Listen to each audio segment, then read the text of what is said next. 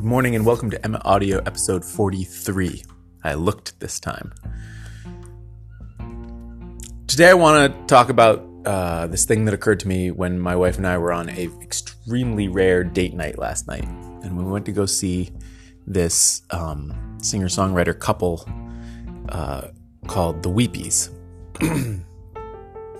And the guy who opened the show for them was fine. He had good banter.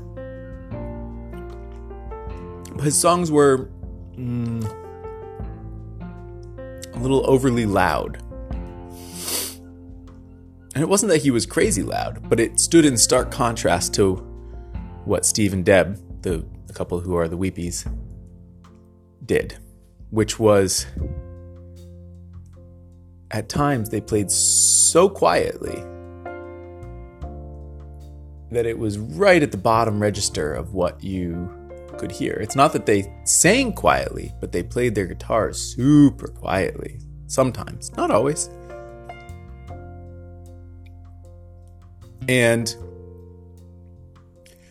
what was evident, and what was in such contrast to the guy who opened for them, was the confidence it took to play so quietly.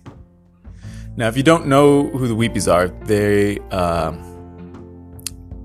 they have come to take over my family's musical life. In many ways, they're the heart, the center of the music we play in our house, and we know most of their songs by heart and sing along. And they're incredibly hooky and melodic and harmonic, and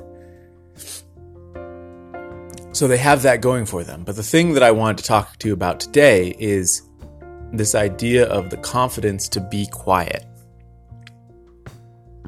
Because it really takes real confidence in the quality of what you are doing to be that quiet.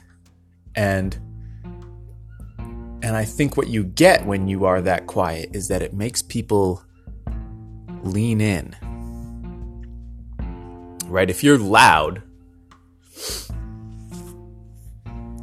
cuts through the noise, right? Loud gets you heard above a crowd. But there's another way to be heard above a crowd, which is to be amazing and quiet.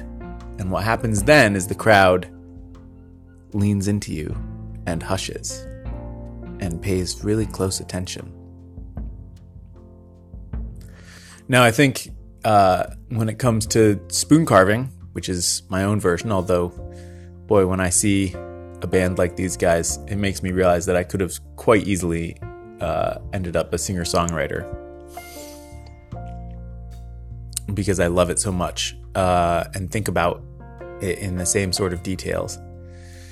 But when it comes to spoon carving, I think for me, it means that the really subtle forms